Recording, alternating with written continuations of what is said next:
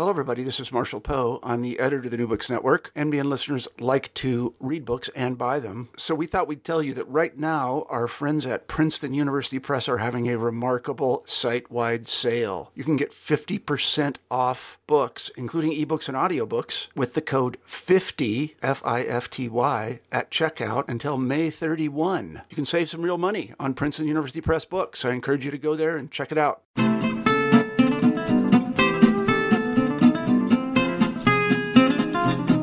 Welcome to New Books Network Fantasy and Adventure Channel.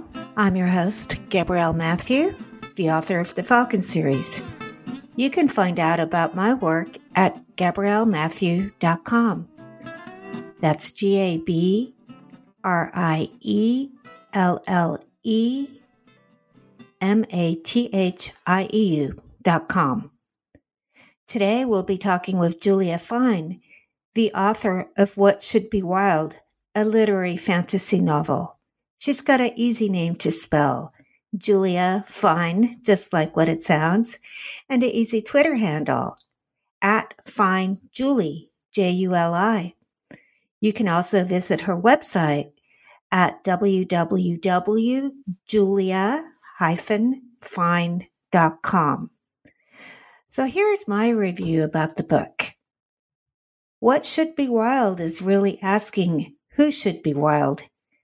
Simultaneously, a plea against the domestication of women, a unique fairy tale, and impressive literary fiction. This novel explores the taming of women through the experiences of the modern Maisie and some of her female ancestors who sought shelter in a magical forest. Maisie Cawthey, whose story unfolds in a present, is frightened of her unique gift. Just her touch will take life, but also return it with the next touch. Though she can revive those she kills, her somewhat inept father, Peter, confines her to the grounds, spending their time together and devising meaningless tests, which bring neither of them much insight. In the first few chapters, Maisie is presented like an artifact in a contemporary version of a medieval tower, with a loving jailer. Deep in a forest, there is another version of Maisie, a powerful, supernatural girl with black eyes, who is slowly waking while Maisie reaches the brink of womanhood.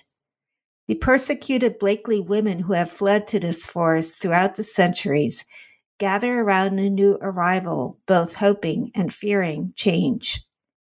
And they should fear, for while Maisie is civilized and compliant, the black-eyed girl in the forest is a creature of appetite, feral, and without compassion. She metes out death. But is she evil? Read closely and ponder. What Should Be Wild is a novel well suited for writing that thoughtful English paper. Should you find the symbolism and the themes too strenuous, you can always luxuriate in a beautifully writing. Here, for instance, Lucy, one of the Blakely women, finds shelter in the woods. The usual sounds of the forest, plaintive owls, scuttling wood mice, the papery screech and flutter of young bats, have been usurped by the lullaby of ancient temperate trees, a sentient quiet, a deep and subtle whisper. This novel even has a touch of horror for those who like to be a little scared. Truly a joy to read, Julia Fine's bold debut has me anticipating her future work. Before Julia joins us on the show, let me tell you a bit about her. She is a recent graduate of Columbia College Chicago's MFA program, where she was the recipient of a Foley Fellowship. Her writing has appeared in Literary Hub, Electric Literature, and Fjords Review, and she was the 2015 Writer-in-Residence at the Union League Club of Chicago. Born in Washington, D.C., she now lives in Chicago with her husband and their son. Now let's welcome Julia on the show. Hi, with us today we have Julia Fine on the air, and we're going to start off the show today by asking her to read some from her new novel. Julia, go ahead. I'll be interested to see what you chose. All right. I killed my father 3 times before the age of 8 and caused the demise of over a dozen small animals. We lived at my mother's old family home in the country, far from our nearest human neighbor, but the forest around us was filled with wild beasts. I generally managed to avoid the larger squirrels, rabbits, deer, yet found no way to spare gnats, midges, or houseflies. Even the plants could not resist me. This I learned early on, toddling barefooted outside our house, leaving a comet tail of crackling, yellowed grasses where there once had been lush green. Peter, my father, in his odd, dreamy way, simply placed his gloved hand in my chubby one and led me to retrace my steps, watching the color seep back into the landscape. It's just that we don't know its full effects, you see, he would say sorrowfully. In an ideal world, Maisie, my girl, I would encourage you to have your fill of touching. Touch everyone and everything. The skin is a marvelous organ, marvelous indeed. Yet unfortunately, with your condition, I must insist that you refrain from touching. We just don't know enough, you see. To his credit, Peter endeavored to know more. He set me up with homeschooling once I'd turned 5 and steered me on my own course of studies while continuing with his. I was an early avid reader. Though I learned little about social interaction, I studied philosophy and history, poetry and science, learned mathematics and the phases of the moon. While I was immersed in my studies, Peter would write letters and journals and books about my case, none of which led us any closer to my own diagnosis, but did earn him some prestige amongst his colleagues. He developed a devoted following of those who were hungry to believe, men and women who'd grown tired of the tedium of peer review and soulless academia, who themselves studied parapsychology and extraterrestrials and uncertain religious phenomena. Peter omitted my name in his recountings, referring to me only as the child, and rerouted our mail so that the curious could not find us. Yet for one who figured so prominently in such a large branch of Peter's studies, I took a distinctly small role in their direction. It was unheard of to voice my own suggestions, anathema to strike out on my own. He published his ongoing case study under the nom de guerre, The Toymaker, a reference to an old fairy tale. I belonged to my father. We were family. All that was mine was also his. Maisie is a very unusual child, and we kind of understand her father being protective. Mm-hmm. Although I think as the novel goes on, we get more of insights about their relationship. I wondered how you came up with Maisie's name. Were you thinking of Amazing? I wasn't. I actually had not thought of that until you pointed it out, but it does work nicely. I went through a lot of different options for her name. I came up, because she's a first-person narrator, I could sort of write from her perspective without having named her, and I did for quite a while. And then I sort of tried different things on her, and some seemed too exotic, some seemed too plain. And I settled on Maisie. I think I was looking at definitions of names, and Maisie comes from Margaret, which means pearl, and also it means like child of light. And so I liked that idea of she has these powers that are super dark, but also light, and she's a child of light. And I also liked the reference, the Henry James, What Maisie Knew, which is a sort of girl's coming of age story and passing from sort of a naivety of childhood into sort of an understanding of what the adult world is like. And so once I saw that connection, I decided to go with it. Well, it suits her. She has the gift of giving life and a gift of taking life, and the story of her engendering is unusual. Maisie gestates in her dead mother, a woman she's presumably killed just by her mere existence. There are other macabre elements of childbearing and raising children, such as the mother who left her daughter alone in the forest at night. But let's get back to Maisie gestating in her dead mother. What actual event inspired the beginning of your book? So there was a legal case in the state of Texas at this point, maybe 4 years ago, where a woman had some sort of brain damage. I think she had a stroke while she was about 15 weeks pregnant. And the prognosis was bad for both the mother and the fetus. But I think perhaps because it was the state of Texas in particular, at the hospital, they put her on life support and they wanted to keep her on life support. And her family was fighting to get her taken off. because again, like it didn't seem like there was any chance of recovery for her or real hope for the fetus. And I heard about this legal case and I thought, how interesting would it be if something happened or there was some circumstance that allowed for this child to like make it sort of to birth? What would it be like to know that you were born sort of in the womb of a dead mother and to have sort of your mother's story told to you? And a lot of people lose their mothers at a young age, but this seemed like a particularly sort of stark beginning. And I wondered what would happen to a character who had this history. Yes, and a very engendering of your essence. You kill the person who gives you life. Mm-hmm. So that definitely, it goes a long way to explaining why she leads such a confined existence.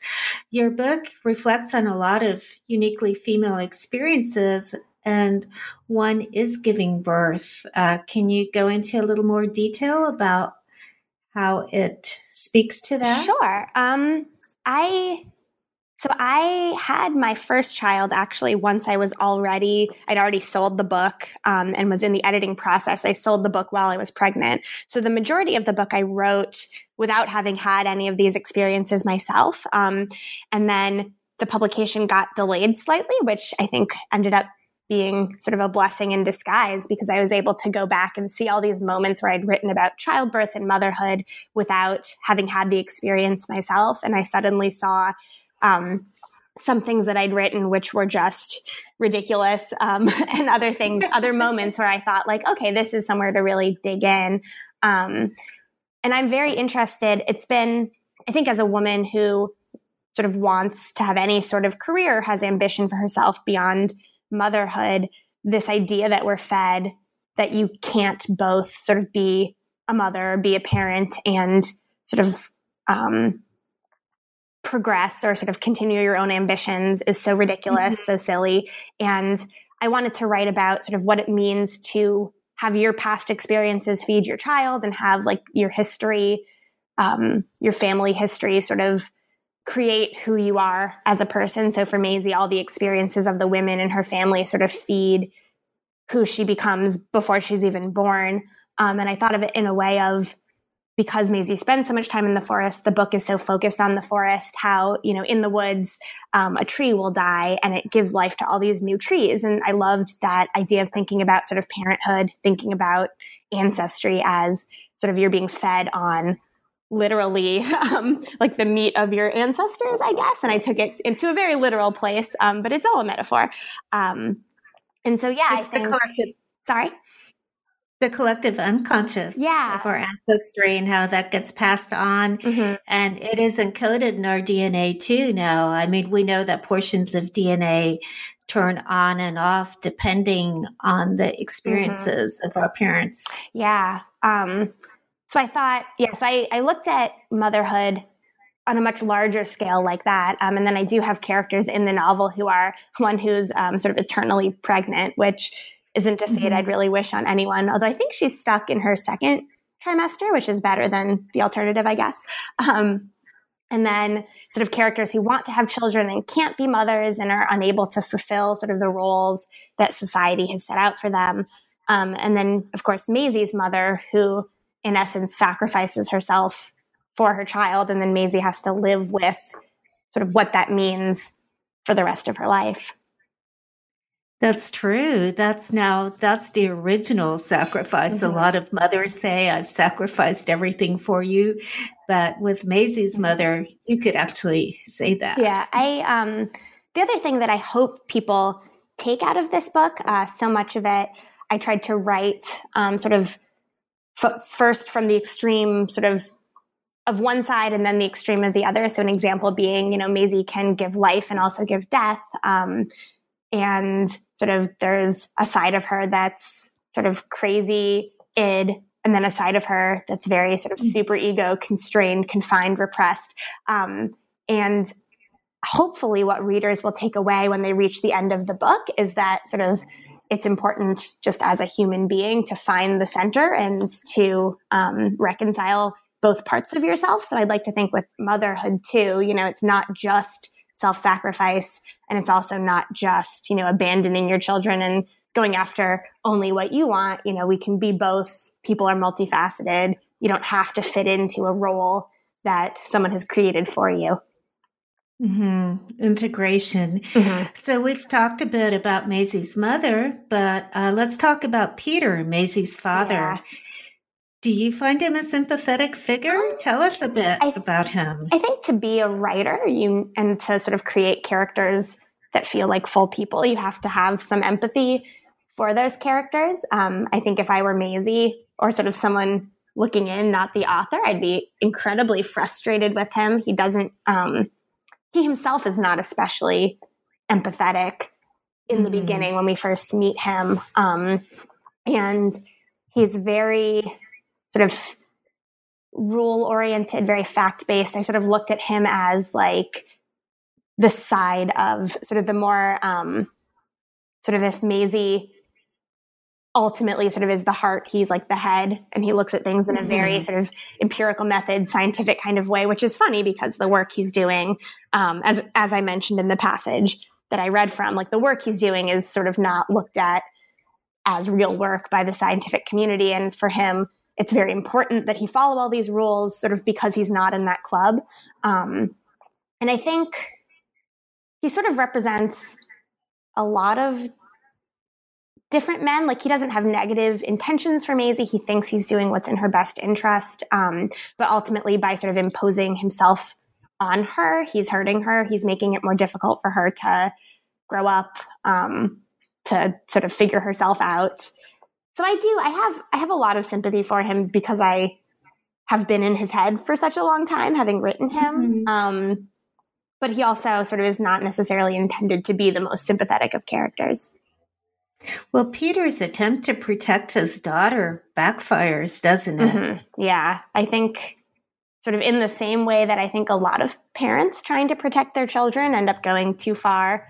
It's sort of like the extreme example of when you tell your kid, you can't stay out late, you can't, have anything to drink, you can't do this or that. And then they say, get to college or something and go crazy. His is sort of this is another example of that, of when you keep someone so locked up and you don't really allow them to get in touch with themselves, to get in touch with their emotions and their desires and recognize their needs as healthy. It's very easy, I think, when given the opportunity for that person to just sort of go totally in the other direction. Because they don't have that foundation of sort of self-knowledge. And knowledge of others. Maisie is somewhat naive. Yeah, he does her a huge disservice in terms of obviously not letting her socialize, but also even if she wasn't meeting people, not sitting down with her and sort of telling her about people and about people's motivations. And he censors what she reads and what she does and who she sees. And so in a way, it's again, like a metaphor for sort of the way the world has treated women throughout the centuries. But it's also just a story about sort of a father trying to protect his child in the best way he knows how, and having that be ultimately a really unfortunate decision. Right. So you were talking about the way society has treated women throughout the centuries, and that brings us to Maisie's ancestors, the Blakely women. Many of them have ended up in this magical wood because they've been fleeing from society's harsh judgments. There in that wood, they're freed from wanton judgment. Yet, as one character, Catherine, says, there is nothing to do, nowhere to go, nothing to take from. Now, it reminded me of that Talking Heads song, Heaven is a Place Where Nothing Ever Happens. Can you discuss the concept of a refuge as presented in the wood in your novel? I love that comparison. That's a good one. I thought of, everyone I'm sure is like familiar with like the Adam and Eve story and this idea of Eden as this perfect place that we're all trying to get back to. And I think it's so interesting. And obviously, since I think for a long time, but especially recently, and especially women writers have sort of turned this idea on its head of like, okay, did Eve really, cause the downfall, or did she open up this new world of possibilities? And and this idea of sort of Eden and a refuge as like a beautiful place, a safe, relatively safe place, physically safe, but it's static. And you're not learning, you're not growing. It's ultimately sort of what is so good about it is also what's bad about it, if that makes sense. Mm-hmm. Yes, it does. And so these women who come from, each of them is sort of fleeing from a society that doesn't let her be who she wants to be, who she naturally is. Sort of there's no place left for her in this world that society has created. And so she finds what at first is sort of this beautiful garden, this Eden, but very quickly devolves into a kind of prison. And I actually, you can tell from the name Blakely and Urizen, the name of Maisie's ancestral home are both names that I took from William Blake and his work. And he writes a lot about sort of your stereotypical peaceful Eden turning into something sort of darker with under female influence and sort of like female sexuality, and vines growing everywhere and sort of men getting caught up. And so I was also really interested in that, which again is something that is just like throughout history. You look at like, if you ever read like the Fairy Queen, there's a part where like the knight goes into this, I guess like almost, like a brothel made out of vines with this like temptress. And so that's like a figure who repeats throughout. And so I liked the idea that maybe the forest was going to be that figure of, feeding off of these women and all of the things that society didn't want and like sort of storing it for them in the same way that Maisie stores the part of herself that Peter represses. So I was definitely looking to sort of some pretty old sources for inspiration here. Yeah, I can see William Blake's paintings and drawings going along with your book. Yeah, I have like a big collection of his illuminated work, and it's really just fascinating. I mean, it's so difficult. It's very dense. It's really hard to understand, as much as you can understand what any writer or author is going for. It's like he's very, very cryptic. And so it was kind of nice to look at it and say, like, here's what I'm taking out of this. And I'm going to let that be my inspiration as opposed to trying to completely understand what his goal was. Mm-hmm.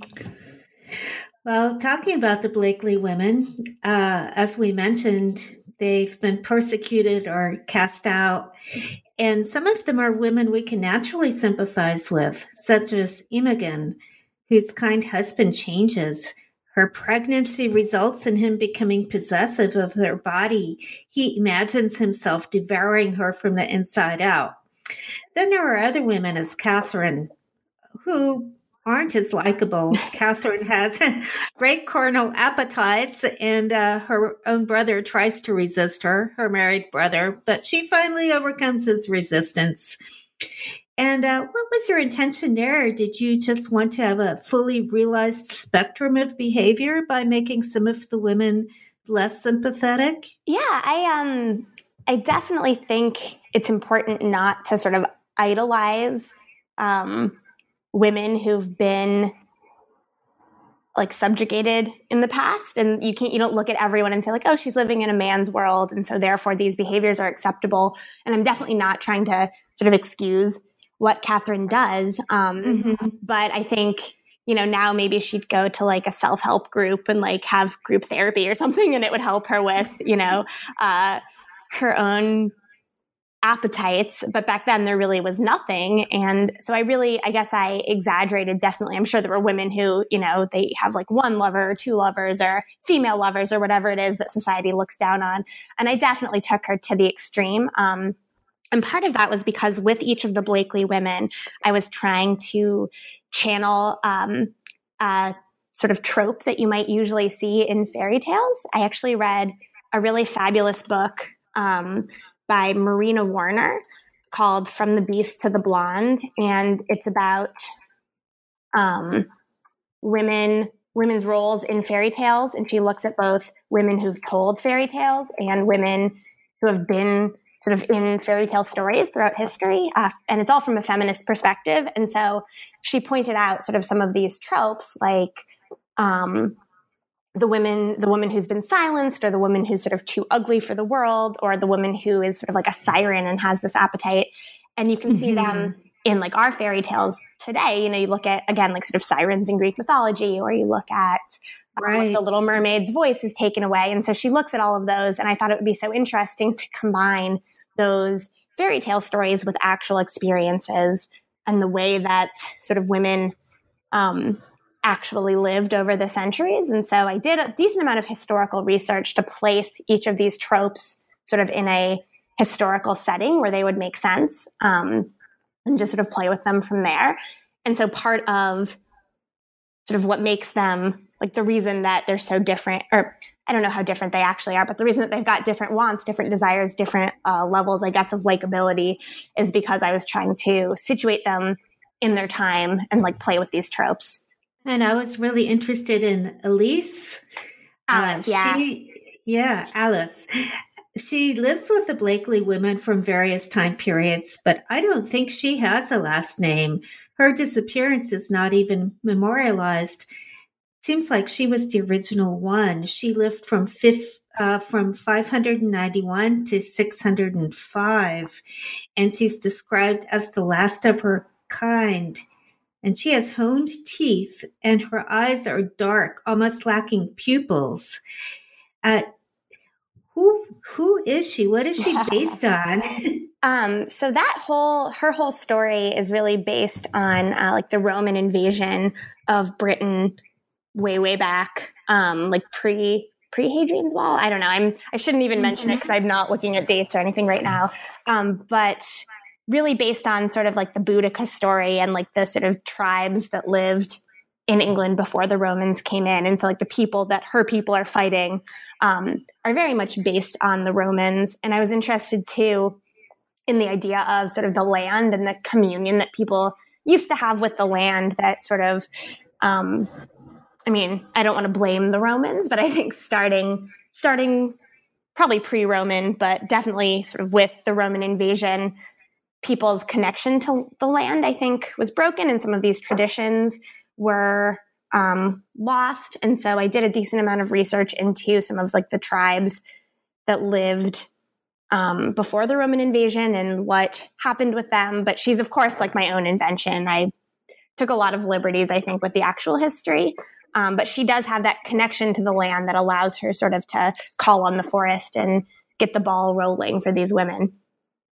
I've researched that time period just a little bit, and so I was curious about the honed teeth. Oh, that's your own invention? That's totally my own invention. I think I wanted her to feel separate and otherworldly, and the other women, again, are like you can place them historically. There are things about both their backstories and the way that they behave that feel very human, and I think partially because it's so difficult to find, like it's really impossible other than physical objects to find primary source research. Exactly. So I sort of was like, okay, I'm just going to run with that and make her feel really foreign, make her feel sort of the forest, give her sort of human emotions and motivations, but also sort of something of her that feels really mysterious and that does feed Maisie and the Black-Eyed Girl.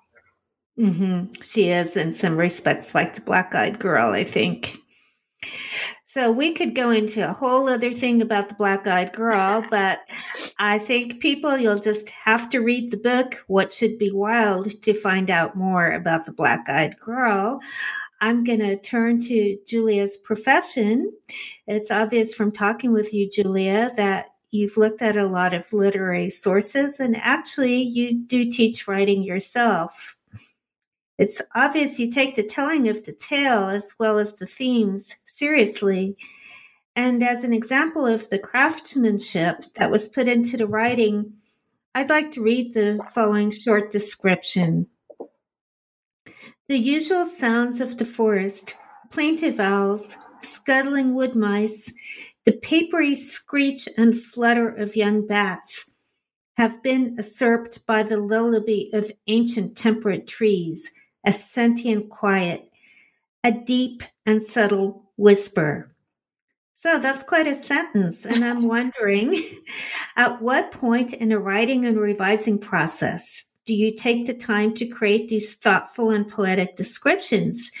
Do you sit down and do the plot first and then go back and elaborate, or how does it work? Oh, goodness. Unfortunately, it's the other way around. I think I would work a lot more efficiently if I did the plot first. Oh, okay. But I'm definitely a sort of like write it and see where it goes kind of writer. I definitely envy people who can put together an outline and stick to it. I'm really bad at that.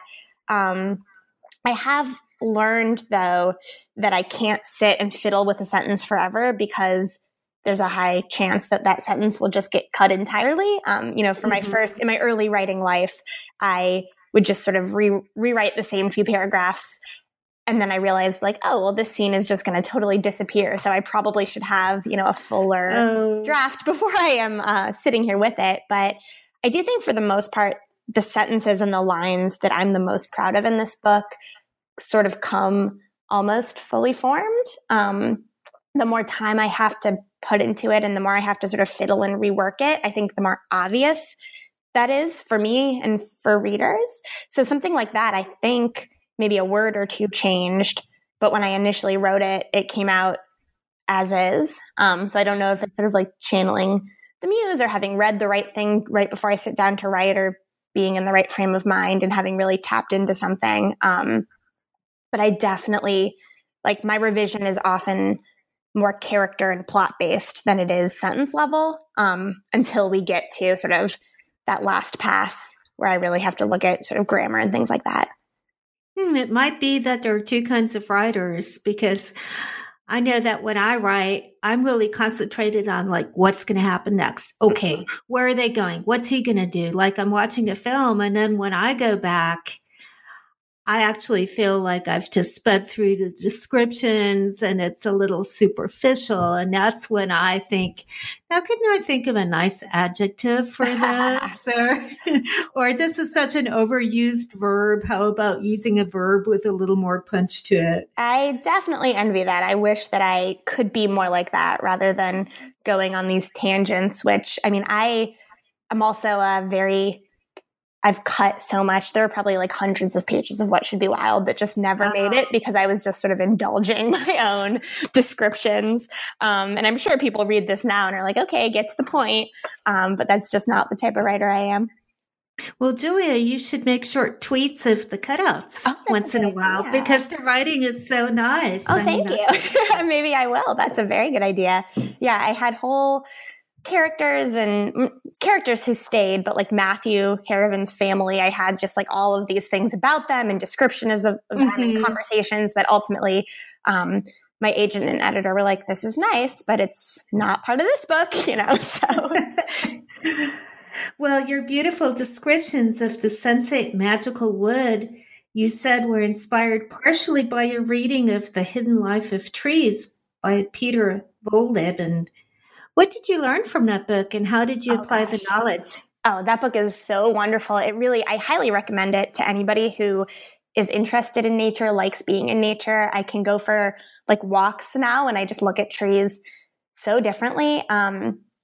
So he is a German forester who has years and years of experience and wrote this book about sort of the scientific, from a scientific perspective. He's writing about the ways trees communicate with one another and the way they like think basically and feel. Excuse me, I'm about to cough. I apologize. So he writes about the way trees like warn each other about predators. So apparently if sort of there's a bug invasion, say, and there are predators eating the leaves of trees, they can warn another group of trees with just like releasing a scent. There's another group of trees a mile away that will be able to put out something into their leaves that prevents these bugs that ate from group one, or about sort of the like root connections and the way that trees can communicate and share resources within their roots. So if one tree isn't getting enough sunlight or getting enough water, a nearby tree can sort of feed that tree. So they really have like communities, and there's hierarchies where the older trees sort of have first dibs at various resources that they'll then sort of mete out to the younger ones, or sort of the younger tree has to like earn its place in a particular forest. And it's super fascinating. And it sounds so magical too. It sounds like it can't be true, that it's like not scientific, but then you look at it and it's like, no, he's basing this on years of observation and research, and like in a way it is magic, but it's also science, which worked perfectly for What Should Be Wild, I think. Mm-hmm. I might have to buy that book myself. It's so interesting. And it's funny because while I was reading it, I would go walking. At one point, my husband and I like went on a hike, and I just had to pause him every 5 seconds to say like, oh, look how this tree is doing that. This is why. Or like, look at the, difference between this one over here. And I think he was into it, but I think at a certain point he's like, okay, let's just like keep walking, And the other thing I'd like to mention, since he's a German forester, if you translate his name literally, it means good life or comfortable life. Oh, I didn't know that. Yeah, we speak German over here in Switzerland. So moving on, as a writing teacher, what's the most important advice that you would give your students? I think in general, my like 2 sort of most well-received lessons are usually the sort of very basic grammar, which I think a lot of students either don't get these days in high schools. I teach at a college level, or just sort of forget. And so those are always helpful, just sort of to be able to write clearly, and that, writing clearly helps you communicate what you mean, which is funny because I'm obviously not the clearest of writers, but also to sort of lean into what you're scared of, and to find sort of that sore spot and that place where you're sort of scared to see what's going to come out of you, or you're scared of what the topic is or the emotion that you're conjuring. And I think the best writing sort of comes from leaning into that fear. So like an example for this book is like a lot of people, like mortality is terrifying for me. And so I thought like, okay, what if I try to approach it from this perspective of like looking at human life the way you would look at sort of natural life in nature, in an effort to sort of grapple with my own fears. And I think my other work that I've done that I'm really proud of, a lot of it comes from sort of finding that fear and really just like putting my finger on the sore spot. And so I think if my students do that, no matter what the sort of technical level of the work is, the emotion is there, and you can always work on the technical stuff. But the emotional stuff, like if you're not grabbing it right away, it probably isn't going to show up. So a good way to get yourself started is to find what you're scared of. That's really good advice, because if the reader doesn't have that emotional connection, if they don't feel like it matters to the writer, they're going to stop reading, even if the grammar is perfect. Mm-hmm, yeah, it doesn't matter like how pretty it is. The other thing too, which again, like I teach college freshmen writing, and so a lot of what they are doing is like, so the type of writing that's expected of them is suddenly very different from what was expected in high school. But knowing, like, even if this is just an assignment that like you have to do, if you're not enthusiastic and passionate about it, I'm not going to be enthusiastic and passionate about reading it, And so being able to find like the connections to your own life and find something that is going to make other people be interested in reading and like interested in hearing what you have to say. Right. Well, you mentioned your other works, finding that sore spot in your work. What are you working on now? I am working on my second novel. I'm in pretty early stages. It is a postpartum ghost story. So it's a woman who has recently given birth sort of in those first bleary few weeks postpartum. And it also deals with Margaret Wise Brown, who's the author of Goodnight Moon, the popular children's book, and sort of her life and her demons. And so it's, again, I think it's going to be sort of a twisty, sort of multi-layered story about women's bodies and sort of women's roles. So yeah, we'll see how long it takes me and where it goes. Again, I'm sort of a like by the seat of my pants type writer. So like it could totally look different in 6 months, but right now that's what it looks like. Okay, well, thanks so much for joining us today, Julia. Good luck on your new novel. Thank you. Thanks for joining me today. We've been talking with Julia Fine about her debut novel, What Should Be Wild. Again, you can find out more about Julia on her website, www.julia-fine.com, or you could follow her on Twitter @FineJulie, Juli. I'm the author of the historical fantasy Falcon series, which begins with The Falcon Flies Alone. I also blog about travel and books at my website, www.gabriellematthew.com. You can follow me on Twitter to get updates about new podcasts and more, and that's at Gabrielle Author. My first name is spelled Gabrielle, and I'm looking forward to connecting with you next month when I interview writer Kat Rambo from Seattle.